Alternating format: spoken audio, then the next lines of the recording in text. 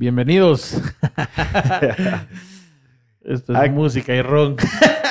Bueno, y empezamos con este nuevo proyecto. Y aquí estoy acompañado con mi buen hermano Tito Pérez Paneva. ¿Cómo estás? Bien, gracias, Tito? Milo. Qué gusto estar aquí con vos. Empezando esta otra locura más. Otra locura más. Sí. Otra más. Ya van a ir escuchando durante este primer capítulo muchas locuras que hicimos, pero esta es otra más. Otra más. Y este es un nuevo proyecto que estamos empezando que se llama Música y Ron, donde vamos a estar prácticamente platicando, ¿no? Hablando de música y tomando ron. Hablando de ron.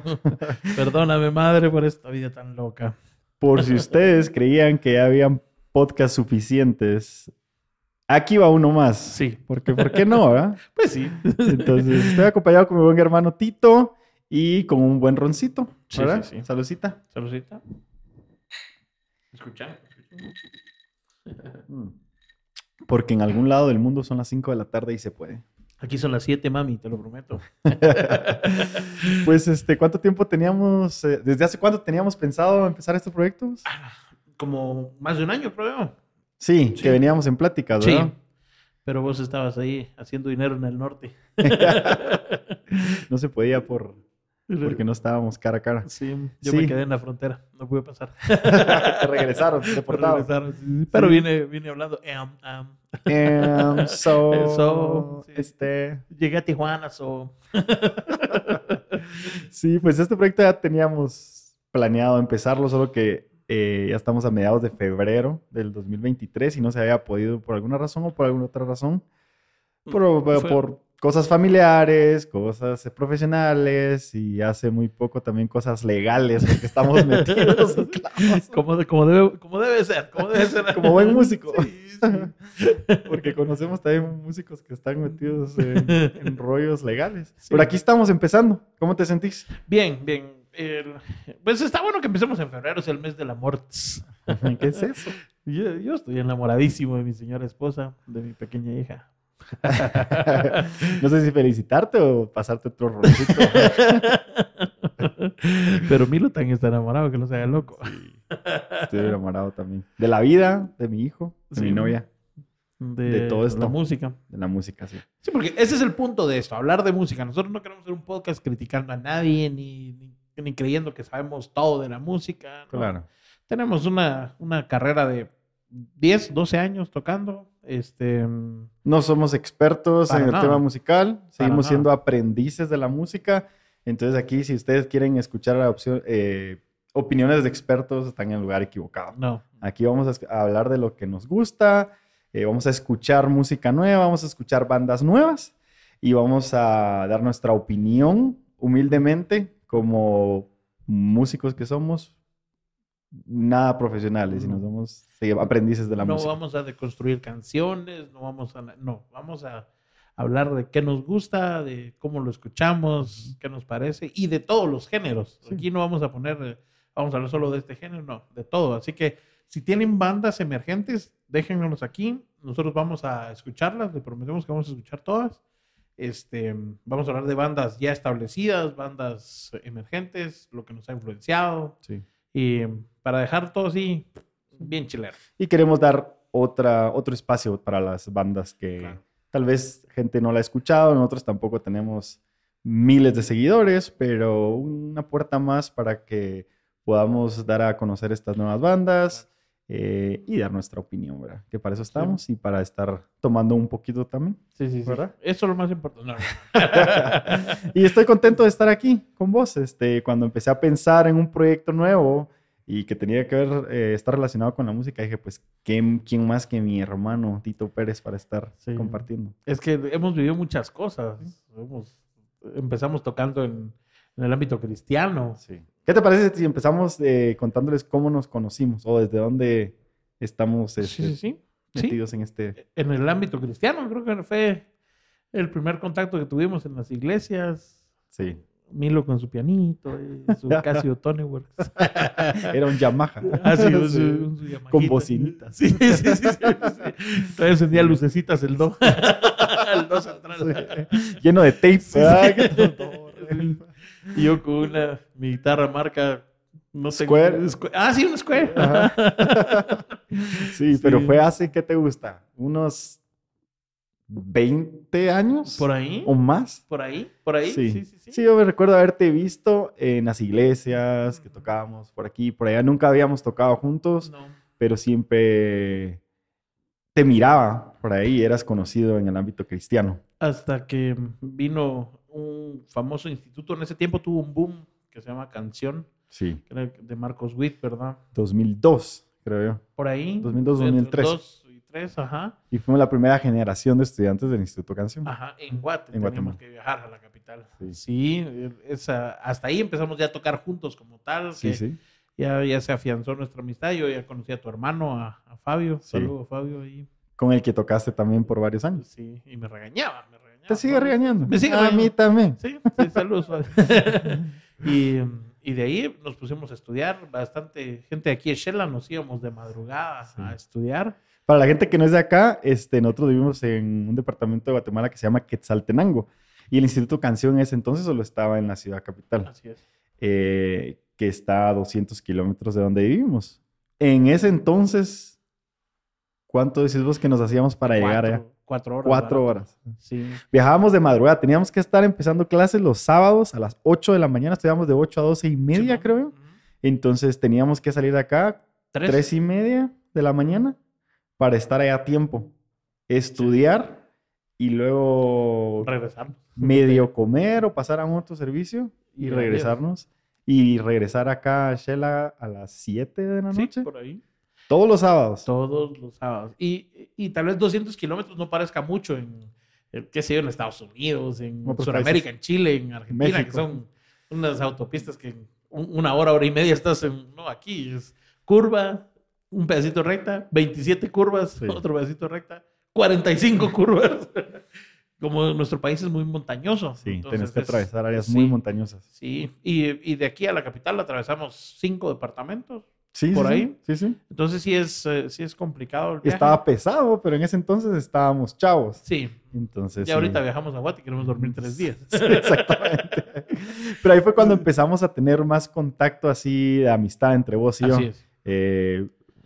Todos los que viajábamos ahí éramos un grupo Ujú. y como que hicimos una hermandad Ujú. muy buena. Sí. Nos escapábamos de las clases de Biblia para ir a desayunar. No, eso jamás pasaba. Por eso nunca perdimos ministerial. Yo no me gradué por ministerial. Pero sí, era bien bonita la experiencia porque compartíamos en el camino de ida, estudiábamos allá, estudiábamos nuestro instrumento, estudiábamos un curso de ministerial porque es un instituto cristiano y después de regreso... El otro, audio y perceptiva se llamaba. Ese era mi favorito. Sí, audio y perceptiva. Audio perceptiva, tu instrumento y ministerial. Sí, ajá. los sábados. Sí. Yo llevaba instrumento extra el último año. Te voy a meter instrumento extra. Entonces me metí instrumento extra, pero sí. Eso fue, como te digo, 2002, 2003. Ujú, Entonces, desde ese entonces tocábamos juntos en canción y luego empezamos a compartir en unas iglesias acá en Shela también. Uh-huh. Y luego vos agarraste camino. Y luego, sí, agarré camino para el norte, para Estados Unidos. Me fui unos 5 años y en esos tiempos donde yo estaba allá, empezó a aparecer las redes sociales que conocemos hoy en día. ¿Eh? Entonces yo te miraba tocar ahí en Facebook, que andabas por todos lados, en iglesias, de arriba para abajo tocando. Desde bien joven, ¿a qué edad empezaste a salir a tocar? Fíjate que, mira, yo empecé tarde en la música porque yo agarré la guitarra a los 15 años. Ese fue el primer contacto que tuve con la guitarra. A estudiar ya en canción, ¿qué tendríamos? ¿18?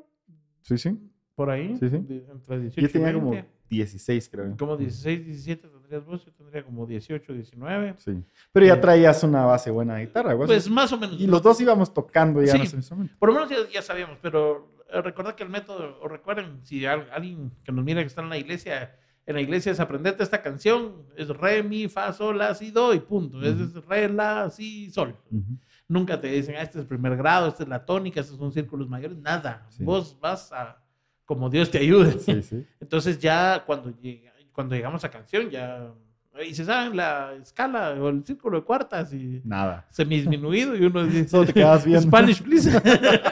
no English.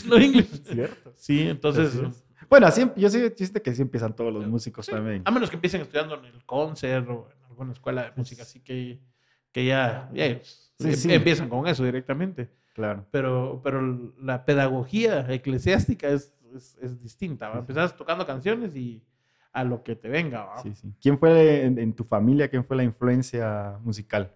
Mi papá. Yo ya lo sé, pero contale a los... Sí. a los- Pues mis papás, mi papá, yo prácticamente crecí con familia de músicos amateur, no ninguno como profesional, nadie estudiado, pero todos siempre había guitarra en la casa, mi papá tocaba trompeta, mi mamá cantando en la iglesia, siempre, ellos sí solo en el ámbito cristiano. Cristiano. Sí. Ajá. Y Pero entonces, ámbito ahí, profesional también, porque están en grabaciones sí, de Juan Carlos Alvarado, para los que conocen de música cristiana, están con Juan Carlos Alvarado en los primeros discos. Incluso canciones de mi papá escribió canciones, o sea, sí, hicieron en el ámbito profesional de manera amateur, ¿va? Sí. Extrañamente no querían que fuera músico, no tengo idea de por qué, son cosas que pasan en la vida, pero no querían que fuera músico. En ese tiempo era un poco más difícil, no, tenés que ser doctor, tenés que ser abogado, Sí. porque esa era la mentalidad, resulté siendo músico de todos modos. Sí, Claro. entonces ellos fueron la primera influencia como tal musical. Mi abuelo paterno, él era piloto de ambulancia, pero fíjate que él tocaba en la rondalla del Hospital General Sí. de aquí de Shela. Entonces, pero era muy virtuoso mi abuelo porque no hay tiple en la marimba, él tocaba. No hay bajo, no hay en el centro, tocaba el centro. Sí. No vino el contrabajista, agarraba el contrabajo. Y mire que hoy vamos a requintear, agarraba la guitarra. Entonces era muy, muy virtuoso mi abuelo, así de cero. Sí. Era de aquellos que decían, para decirte que en la canción era do, fa, sol, era primera, segunda y tercera, ¿va? Sí. Que ya obviamente sabemos que no es así, es primera, cuarta, quinta, pero ellos así le decían, ¿va? La segunda de do era sol. Sí, pues, en esos tiempos tal vez, ¿verdad? Sí, ese lenguaje musical. Los viejitos así le decían, ¿va? Sí. En mi caso, mi papá fue el que nos empezó a enseñar a tocar guitarra a mí y a mi hermano. Mi papá tenía su guitarra que de vez en cuando desempolvaba y se ponía a cantar sus canciones para nosotros. Y le empezó a enseñar a tocar guitarra a mi hermano. Y yo como hermano pequeño siempre quería estar uno haciendo lo que hace el hermano grande. Entonces me ponía a ver, ¿verdad? Y me decía, ese es do. Ok, ese es mi menor. Este es re. Entonces cuando mi hermano se cansaba de estar practicando, yo agarraba la guitarra, ¿verdad? Y ahí empecé a tocar guitarra.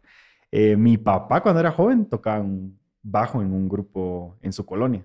Y hacían fiestas de 15 años, fiestas de cuadra, convivios y cosas así. Y el papá de mi papá, mi abuelo, él tocaba marimba también. En su tiempo, Sí, entonces ahí. viene ahí también, ajá. Entonces, a mí también me cayó el gusto musical y empecé tocando en la iglesia, como vos, hasta que empezamos a ir a estudiar, ¿no? Y empezamos a saber ya qué era los tiempos, las notas musicales, las figuras musicales, un pentagrama, sí. Y qué era, porque en el colegio te enseñan el pentagrama, pero no... No, pues es para aplicarlo a la flauta dulce. ¿O? Exactamente. Entonces, de ahí viene un poco mi conocimiento y mi gusto por la música. Yo crecí en una familia salsera. Mi papá los domingos en la casa, salsa, para hacer el almuerzo, para después de almorzar. Cuando nos íbamos de viaje con mi familia, era la mitad del camino escuchar música cristiana hasta que empezaba la salsa, ¿verdad? O empezábamos escuchando salsa y después música cristiana. Entonces, ahí venían las influencias. Qué chilero. Yo, hasta el día de hoy, domingos, almuerzos familiares, mis papás viven ahora en otro departamento, están ya retirados, viven en Panajachel, el lago más lindo del mundo. Pero cuando nos juntamos es marimba. Qué alegre. Marimba, tríos, qué sé yo. Pero mis papás, mi papá escuchaba mucho. La influencia de mi papá es tríos, marimba. La influencia de mi mamá es música en inglés, porque mi mamá creció en Estados Unidos. Entonces, ella venía con música en inglés y mi papá puro trío. Uh-huh. Ya en adolescencia y juventud con mi papá, me cuenta él que aparte ese tipo de música era para otro estrato social de aquí en Guatemala al menos, ¿va? Sí. La música en inglés, el rock, qué sé yo.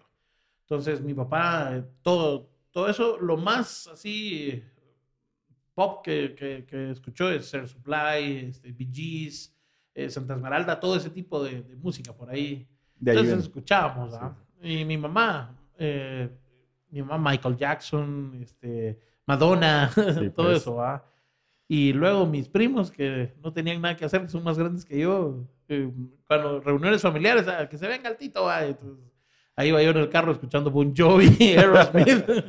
Ahí fue mi gusto por el rock, ¿va? Sí. ¿Qué te parece si regresamos a cuando nos volvimos a encontrar otra vez acá en Guatemala? Sí, Entonces sí, yo me sí. fui, ¿verdad? Por Te un fuiste. tiempo a Estados Unidos, unos 5 años. Y de repente en el Facebook te miraba tocar de aquí para Ajá. allá, miraba a mis amigos tocar. Y como que me aburrí un poco de estar allá, de ver que mis amigos se la estaban pasando bien. Vendí todo lo que tenía y me vine. Y empecé a hablar con un amigo que tenemos en común, que es Melvin Ulin, al cual le mandamos saludos. Melvin. Y Melvin me dijo un día, mira, venite para acá. Yo estoy poniendo sonido a un grupo de aquí de Shela y hablemos, ¿no? Entonces yo llegué al famosísimo Pasaje Enríquez. Y estando ahí, ¿qué onda, Melvin? ¿Cómo estás? Y de repente te veo arriba, veo a Pedro, veo a Tato y ¿qué onda? ¿Cómo ¿Qué están? pasó? Y Melvin se conocen y nosotros sí, pues nosotros ya hemos tocado juntos. Ahí nos pudimos reencontrar en el 2011, 2012 por ahí. Ajá. Y de ahí en adelante tocamos juntos 1 año y medio. Más o menos de gira Sí, por ¿ves? todo Guate. Por todo Bate, sí. Por todo Guate de gira. Vivíamos 25, 27 días al mes juntos. Sí, sí.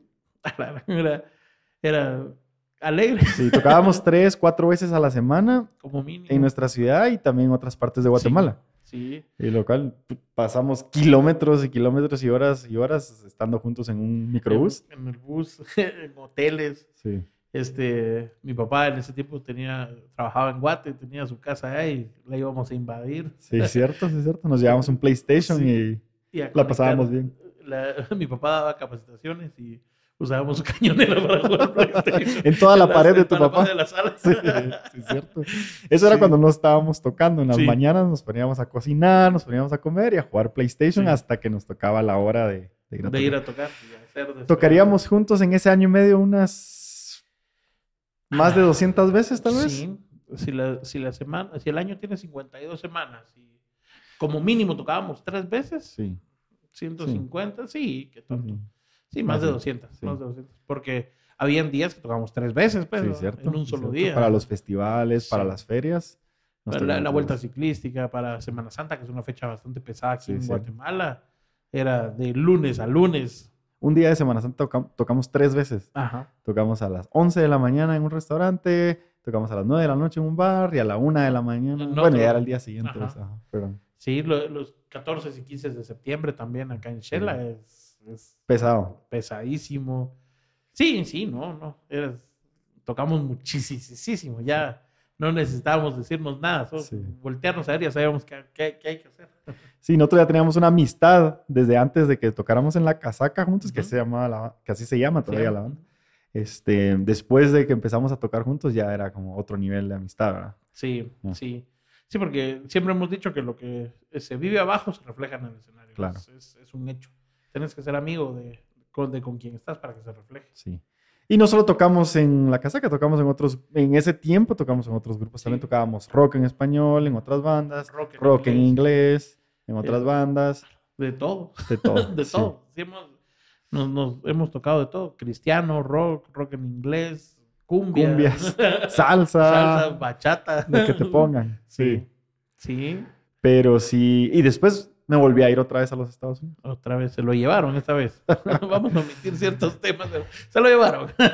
Y estuve por allá unos 7 años hasta ¿Otra que ya regresamos el año pasado, finales del año pasado regresé. Y con ganas de seguir haciendo música y con ganas de seguir metidos en el ámbito, ¿verdad? Y Ofreciendo tropezaste con la misma piedra.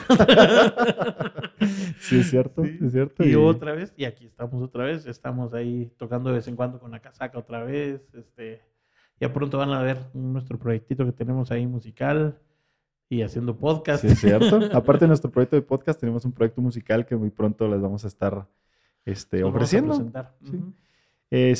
Ahora sí, contame un poquito de qué fueron tus influencias, cómo fue que fuiste influenciado vos por la música para estar en donde estás o para haber decidido tomar este camino. Sí, yo creo que hay un parteaguas.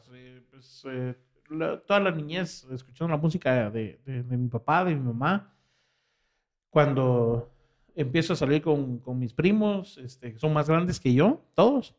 Y empieza pues, Bon Jovi, Guns N' Roses, AC/DC, Black Sabbath, Carlos Santana, y de ahí en adelante. Yo me enamoré de la guitarra eléctrica, aunque al inicio quise ser bajista. Ok. Quise ser Interesante, ¿sí? Sí, sí, sí. Pero como un fenómeno extraño, en esa iglesia a la que yo iba, habían más bajistas y no habían guitarristas. Sí, sí. Porque casi nunca hay bajistas, casi nunca, eso sí, pero escasean. Cierto. Y casi todos los manda su mujer. No estamos hablando de nadie en específico, por si nos están escuchando. Sí, sí, sí. Pero saludos a mis amigos bajistas. Entonces, un amigo que tal vez vos conozcas se llama René Morales. Más o menos lo conozco. Más o ¿no? menos lo conoces. Es mi cuñado. Un saludo para el gran René Morales. Renecito, que está en el extranjero ahora viviendo. Él es muy buen músico. Sí, René es un músico Muy muy virtuoso. Sí. Pues él me dijo, no, hombre, Tito, toca guitarra porque no hay guitarristas. Yo dije, no sé, mira estos restos, está bueno, ¿va? Y terminé enamorándome de la guitarra, ¿va? Sí. Y ya, pues con las influencias, escuchando rock, ya descubriendo Metallica, el rock en español incluso, pero casi todo mi playlist y casi lo que paso escuchando es casi siempre rock en inglés, o country. Cuando descubrí el country, Sí, sí. me enamoré, dijera la chaviza corazones.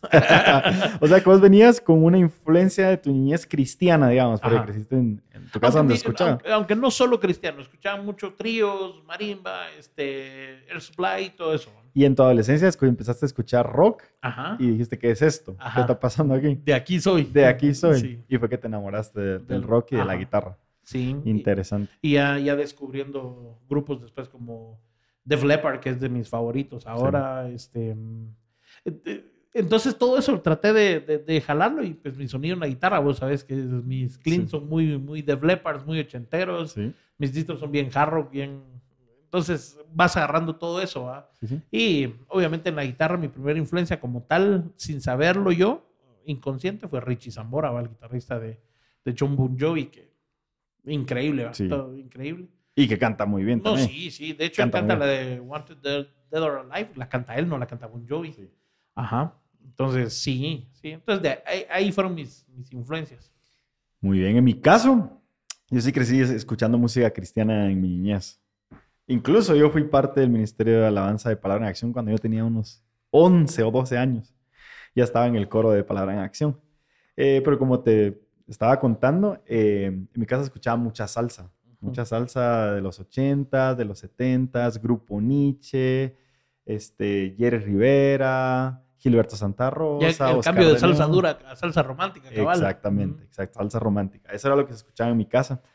Y influenciado directamente por grupos cristianos como Guardian, como Sebna, para los que son de aquí de Guatemala, como Parucía, Rescate, Petra. ¿Te recuerdas que antes salían esos CDs Wow que venían de Estados Unidos? Sí, donde cierto. venían las mejores rolas. canciones cristianas, ¿verdad? Venía DC Talk. DC Talk, Newsboy. Newsboy eran los de tarara. Si ves, Sí, ese es del OC Superstones, creo que se llamaban. Superstones. Sí. Ajá. Entonces, esa era mi influencia, ¿verdad? Y ya cuando fui creciendo en la adolescencia, saliendo de mi casa, pues ya empecé a escuchar otros grupos como The Beatles, que es mi banda favorita, ¿verdad? Empecé a escuchar Queen, AC/DC, que es de rock, tal vez mi banda favorita. Tienen un rock para mí. Y siguen teniendo. Siguen teniendo, perfecto. No es pesado, no es muy pop, sino está en su punto, ¿verdad? Entonces, esas fueron mis influencias. Y como salsero, siempre le ponía mucha atención al piano, ¿verdad? Entonces, ahí viene gran influencia para mí de la salsa. Michel Camilo, un pianista de Latin Jazz. Bebo Valdés también. El Chucho Valdés, su hijo también. Entonces, ahí fue influenciado yo y ahí fue cuando... Yo empecé tocando guitarra, como te contaba, ¿no? Quitándole la guitarra a mi hermano cuando se cansaba. Hasta que empecé a ir a la iglesia y empecé el pianista de la iglesia me dejaba ahí, pero toca aquí. Y yo, ¿qué es esto? No es como la guitarra. De repente ya me mandaban a campamentos, me mandaban a encuentros como el pianista. Entonces ahí era donde yo, solo, ¿verdad? En lo que estaban dando los temas, en lo que estaban actividades, en el piano. Ahí fue cuando empecé a agarrarle gusto y cariño al piano. ¿Y te compraron piano en tu casa? Fíjate que mi abuelo, que en paz descanse, de parte de mi mamá, él me regaló mi primer piano. Él me regaló mi primer piano. Y ahí, pero fue como a los 14, 15 años. Sí. A mí me costó porque, como, por ejemplo, lo del instrumento específicamente, porque mi papá venía de esta escuela que te digo, tríos y todo, entonces eran guitarras acústicas, ¿verdad? Sí, sí. Y prácticamente en ese tiempo en las iglesias satanizaban el rock, ¿verdad? Sí, es cierto, sí, es cierto. Distorsión, ya estabas a medio paso del infierno. Es realmente la iglesia a la que asistía tu familia. Sí. Yo crecí en una iglesia presbiteriana. Sí, o sea, sí. Pues, si no ibas con tacuche, estabas tocándole las puertas a la vez. Entonces, costó mucho que me comprara. Mi papá me regaló mi guitarra eléctrica, mi amplificador y una pedalera. Y con todo el dolor de su corazón te lo regaló. Fíjate que creo que su amor de padre pudo más, porque no... A él, de hecho, recuerdo una vez que estaba ensayando y tocando, porque uno de güiros se emociona. No sabía ni que estaba ensayando, por supuesto, pero haciendo bulla y experimentando. Y me dijo, mira, a mí no mucho me gusta eso de la bulla del rock y todo, pero dale, pero solo manténete enfocado. Me dijo, esas fueron sus palabras, me recuerdo bien en la casa. ¿Y cómo te sentiste? Pues yo... Ahora, full distor, papá. A reventar. A reventar, que truenen esas válvulas. Hey, mon. Cierto. Entonces a mí me costó un poco más lo del instrumento, porque el piano es un instrumento menos satanizado, sí. por lo menos en esa época. Sí. Pero qué bueno, yo conozco a tu papá y tu papá también es músico y tu papá es una persona muy directa también, muy correcta, sí, no como otros. Le mandamos saludos también a Raulito, el buen Raulito. Sí. Y sigue, mi papá sigue ahorita ya en su retiro. Se metió a la escuela de marimba de la municipalidad de Panajachel y ya está tocando marimba en la qué alegre. Sí. No se está quieto tu papá. No se está quieto. Contame qué estabas haciendo el año pasado, porque yo te miré por todas partes ahí en las redes sociales. Eso soy yo bastante. Cuando medio hablábamos, me decías, no, ando por acá. Y yo, este cuate anda por todos lados. ¿Perteneciste a varias bandas el año pasado? Sí, el año pasado estuve tocando en 4 bandas. Pues bastante bien, gracias a Dios. ¿Ocupado? Sí, súper. Viajando, yendo, viniendo. Bien alegre. Pero sí tuve que tomar cierto tipo de decisiones para... Porque llega un momento, el problema es que de las 4 bandas tocando covers, ¿no? Cierto. Entonces, a pesar de que la casaca tiene un disco como tal, pero por el cambio de cantante y todo esto, ha sido un poco más difícil, pero sí se tuvo que tomar una decisión. Aparte, mi nena tiene 3 años ahorita. Cierto. Mi sobrina. Sí, el tío Pelonchas le dice. Y le regala vino cuando llega a la casa. Cierto, sí. Y a él no le gusta el vino. Pero tuve que tomar ciertas decisiones para ver qué quería hacer, qué necesitaba hacer, porque obviamente pues, es una fuente bastante buena de ingresos el estar tocando afuera y todo. Sí. Entonces tuve que meterle un poquito el freno ahí a ciertas cosas. Ahorita estoy tocando de fijo solo en la casaca. Hay otra banda que se llama Innombrables, que cuando nos llaman vamos y tocamos. Es rock en español, bastante buena la banda. Y una que se llama Chocolate Jazz, que esta es muy de época. Se toca para noviembre, diciembre, música navideña, eventualmente para el Día de la Madre, música instrumental y nada más. Es muy esporádica, pero muy específica. Sí. Entonces, fue cuando decidimos, no, hay que hacerlo del podcast, hay que hacer nuestro propio rollo, porque pues yo no tengo nada en contra de los covers, para nada. Me han dado de comer muchos años. Claro. No, me imagino que en toda Latinoamérica, igual que en Guatemala, cuando empezás y armás una banda con tus cuates, lo que vas a tocar son covers, ¿verdad? Y eso es como el primer escalón que usan todas las bandas para empezar a ver si hay química entre los músicos, para ver si hay química con la gente con la que tocas, para ver si sos suficientemente bueno para que te paguen a un lugar para ir a tocar, ¿verdad? Entonces es como un escalón, ¿verdad? Y estuviste tocando en unas bandas de covers acá. Sí. Y estabas ocupadísimo. Sí, yo te miraba por todos lados y estabas ocupado. Sí, por lo menos 3 eventos a la semana, 4, entonces no iba tan mal. Sí, te digo, llega un momento en el que tenés que decir, no está mal, pero creo que hay que buscar ciertas cosas, hay que pensar más a futuro. Sí. Entonces, todo esto de las redes sociales, del streaming, todo esto ha venido a revolucionar. Sí. Y nosotros tenemos que evolucionar con esto, ¿no? Y hace 10 años, 11 años que tocábamos juntos, casi 12 años, también tocábamos solo covers, ¿te recuerdas? Tocábamos covers, pero tenés un techo cuando tocas covers, ¿verdad? No puedes cobrar más que una banda que toca música original. Y ahí fue cuando nos pusimos a pensar y dijimos, no, aquí hay que empezar a hacer música nuestra, ¿verdad? Y fue cuando empezamos el proceso de grabación. Y yo creo que grabé 5 canciones con la casaca, ¿sí? 6 antes de irme, ajá. O sea, te grabé medio disco de la casaca. Y ya hasta el día de hoy todavía se tocan canciones de la casaca. Sí, están tocando la casaca. De hecho, saludos a mis amigos de la casaca. Saludos. Hay nuevos integrantes también. Sí. Incluso hay gente que nos acaba de pasar. Hace unos meses nos contrataron para un evento, pero quiero que canten junto a ti, porque es la canción con la que nos hicimos novios hace 10 años, pues, ¿no? Sí. Entonces, sí, se sigue. Tal vez no, en ese tiempo cuando eran las redes sociales no era tan boom como ahora, pero creo que sí se logró. Y pues ahorita vamos a empezar a trabajar el otro disco, cabrón, con vos y con Tato. Sí, sí. A ver qué tal nos va con una cumbia un poco más madura. Vamos a mantener la línea de la cumbia, que es lo que hemos tocado. Y nos fue bien tocando música propia, ¿te recordás? Nos iba bien.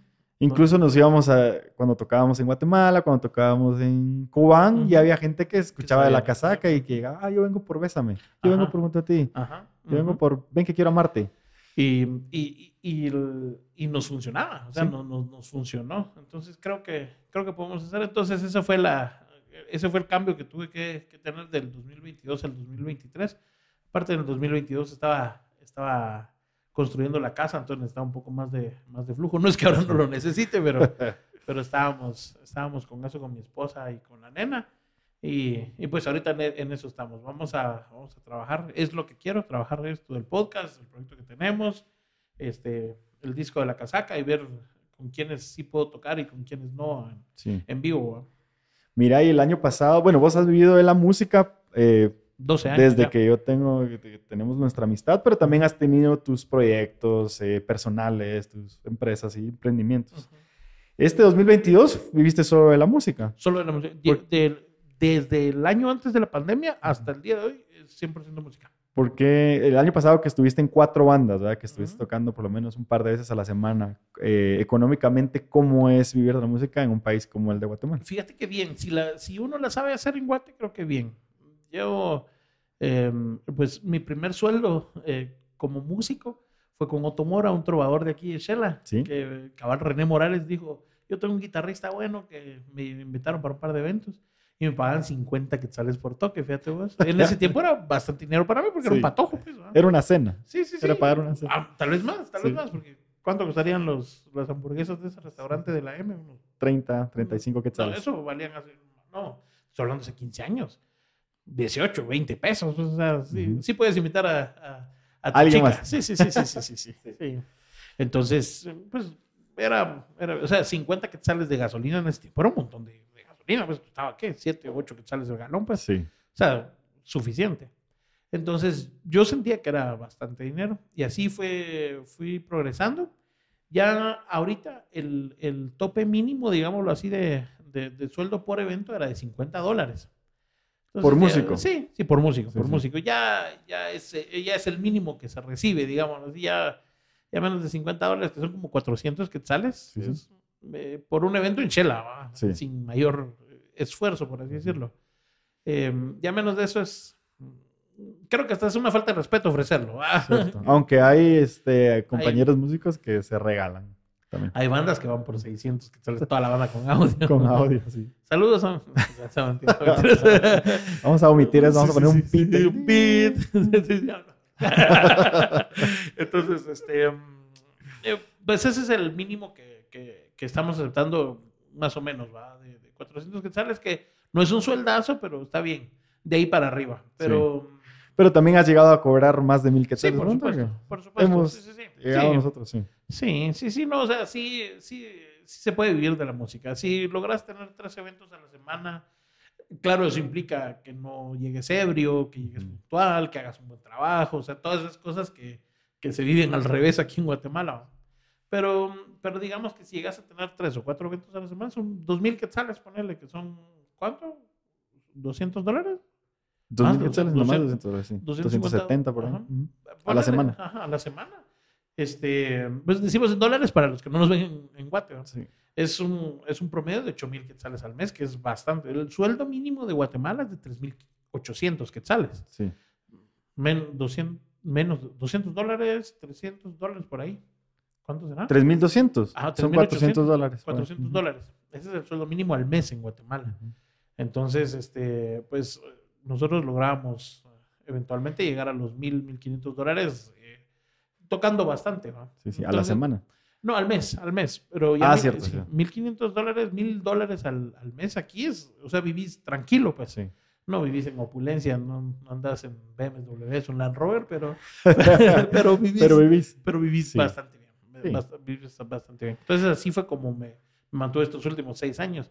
Incluso durante la pandemia, fue algo bien interesante porque no trabajé esos años. Sí. El otro, el emprendimiento que tengo, por así decirlo, es algo que le dicen lutería o luthier. Yo no soy luthier porque no construyo instrumentos, es más un tech de instrumentos de cuerdas. Pues eso sí me mantuvo trabajando durante esos 2 años que nos encerraron aquí en Guatemala, ¿va? Pero yo iba a cambiar de carro antes de la pandemia y tenía ya el dinero ahorrado y gracias a Dios no se pudo. Entonces, sí. ¿Pudiste ir? Sí, con eso salimos. Pero sí, ese es el otro. Pero digamos que tiene que ver con la música siempre. Pero, sí. O sea, trabajo guitarras eléctricas, bajos, etcétera. O sea que estás haciendo un promedio, digamos, de entre 400 quetzales a 1,000 quetzales por evento. El día de hoy. Pero tenés, ¿cuánto tiempo de estar tocando? 13 años. 13 años. ¿Y cuánto dinero tenés invertido en tus instrumentos? Podemos omitir esa parte con mi esposa. Sí. ¿Cuánto dinero sabe tu esposa? Sí, es que esa es la pregunta. Sí. Entonces, estamos hablando de que aparte de ser un buen músico, tenés que haber estado tocando años para que puedas tener tu actuación, digamos, tu performance en el escenario. Sentirte cómodo, saberte las canciones propias de la banda o canciones covers que todo el mundo se sabe, que aquí en Guatemala cuando alguien va a algún bar, suponete echarse unos tragos, lo que quieres escuchar es las canciones que te sabes, a menos de que ya sepas a la banda a la que vas a escuchar. Y aparte tenés que tener invertido bastante dinero en tu equipo, ¿no? Entonces, sí, porque eventualmente alguien yo tengo un trastorno obsesivo compulsivo de estar comprando cosas. Sí, no, y aparte. O probando cosas. Sí. Entonces, alguien como una persona como yo entonces yo, el día de hoy, yo tengo 8 guitarras eléctricas. Sí. Que yo sé, o sea, tengo 8 guitarras eléctricas, güey. Tengo 8 guitarras eléctricas. Tenés que llegar a la casa a empezar a contarlas. 1, 2, 3, para ver. O sea, realmente me llegué a juntar eventualmente con 16 guitarras, pues, sí, o sea, sí. Yo sé, no está tan... Sí. Pero digamos que... Incluso tenías un tu pedestal donde cabían como 8 guitarras. Todavía lo tengo, ahí tengo las 8. Y cuando viajábamos te llevabas como 5 y lo parabas ahí. Sí, porque imagínense, no por lleno de cuentos, sino que nos íbamos una semana y eventualmente reventaba 2, 3 cuerdas si se me reventaran, porque gracias casi no reviento cuerdas, gracias a Dios, pero puede pasar, o que fallara una guitarra o algo. Entonces tenía que llevar para toda la semana. O que se cayera del bus. O que se cayera del bus. Que no pasó. Saludos. Ay, ¿qué pasaba a veces? Sí, sí, accidentes, etcétera. Pero sí, o sea, sí tengo bastante dinero invertido en eso. Ahorita ya lo reduje. Pues obviamente ya tengo una niña. Sí. Entonces tengo solo 8 guitarras. Más una niña. Más una niña.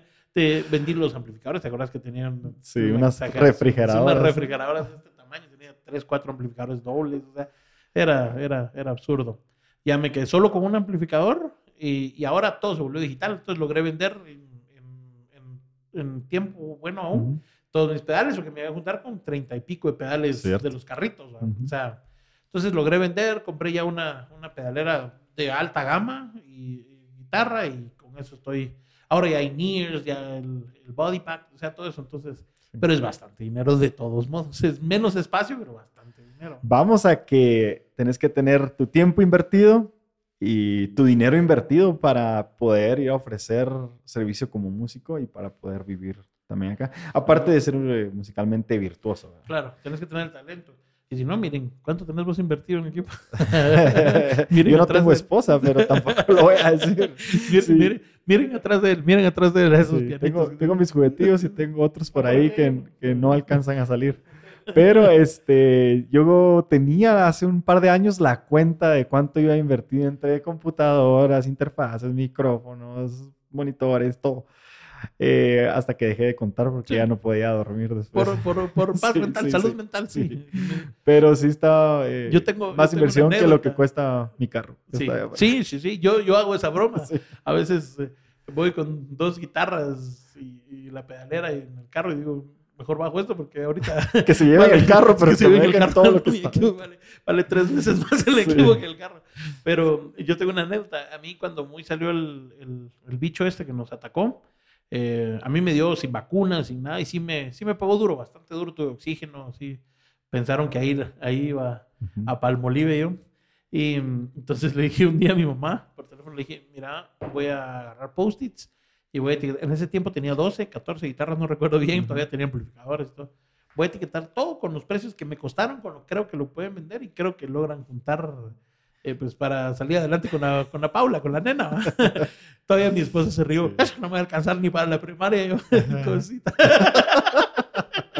Me acordé de lo que le había dicho que me habían costado. Sí. Y me preguntó, ¿cuánto te costó la guitarra? 3,000. ¿Así? ¿Qué sales? Yo, Vos lo dijiste, no, yo no es mentira. Entonces sí pensé en algún momento en dejar todo para que lo pudieran vender y hacer un poco de colchoncito. Un par de años. Sí. Sí, pero sí, vos sos el vivo ejemplo de que has vivido de la música estos años, ¿verdad? Sí, entonces, sí se puede. Se puede para la gente que nos está escuchando, que tal vez están empezando o que van a medio camino. O también hay gente que va mucho más adelante de nosotros, incluso en nuestra misma ciudad, en nuestro mismo país, ¿verdad? Entonces, solo queremos exponerle un poquito de lo que hemos vivido nosotros y de nuestra historia, ¿verdad? Y del proyecto que estamos empezando ahora, en febrero del 2023. Que vamos a estar, como dijimos al principio, escuchando música. Vamos a estar teniendo invitados también cuando podamos y esperemos que les guste, ¿verdad? Lo que estamos ofreciendo. Sí. Y hablando de esto, de cómo vemos nosotros eso, no una crítica, repetimos, no es que creamos que sabemos todo de la música, para nada. Solo queremos escuchar, pasarla bien y queremos escuchar nuevas opiniones acerca de, o dar nuestra opinión, digamos, nuestra opinión acerca de los nuevos grupos, de las bandas que están emergiendo. Desde nuestro humilde punto de vista, porque no somos expertos en la materia, sino somos, es nuestro hobby, es nuestra vida, es lo que nos hemos dedicado desde hace más de una década, entonces estamos acá para ofrecerles una nueva puerta. Y si ustedes tienen bandas emergentes que quieran que hablemos de ellas aquí, pues déjenos aquí abajo. Bandas grandes, reconocidas ya de países que no conocemos, pues también háganos favor de dejarnos ahí el link. Claro. Nosotros vamos a estar hablando, escuchando, vamos a hacer, no reacciones como tal, pero sí vamos a escuchar y ver qué podemos aportar a esta. Estamos más emocionados de escuchar la música que no hemos escuchado, los grupos que no hemos escuchado, porque los que ya hemos escuchado también podemos dar nuestra opinión y también vamos a hablar de ellas, pero queremos escuchar música nueva también y enseñarles a ustedes lo que se puede. Y no importa el género. Si tienen una banda de merengue, de salsa, de cumbia, genial, nos parece genial. Perfecto, entonces pues esto fue un poquito de un poco de nuestra historia, de nuestras influencias, de cómo nos conocimos y que estamos presentándonos. Aquí estamos para todos ustedes y esperemos que les guste, que nos empiecen a seguir. Así es, y que disfruten y saludcita, Milo. Saludcita y perdonen los padres por nuestras madres, por favor. Y aquí estamos a la orden, por favor, escríbanos, coméntenos y síganos en donde estemos presentes y los esperamos la próxima semana. Tito. Muchas gracias por apoyarnos, por escucharnos y pues aquí vamos a estar tratando de leer sus comentarios. No traten de no ser abusivos. Pues si son abusivos también vamos a responder. Vamos a responder de la misma manera. Bueno, entonces nos vemos la siguiente semana. Mi buen amigo Tito. Gracias, Milo. Gracias a todos. Saludcita a todos. Chao. Bye.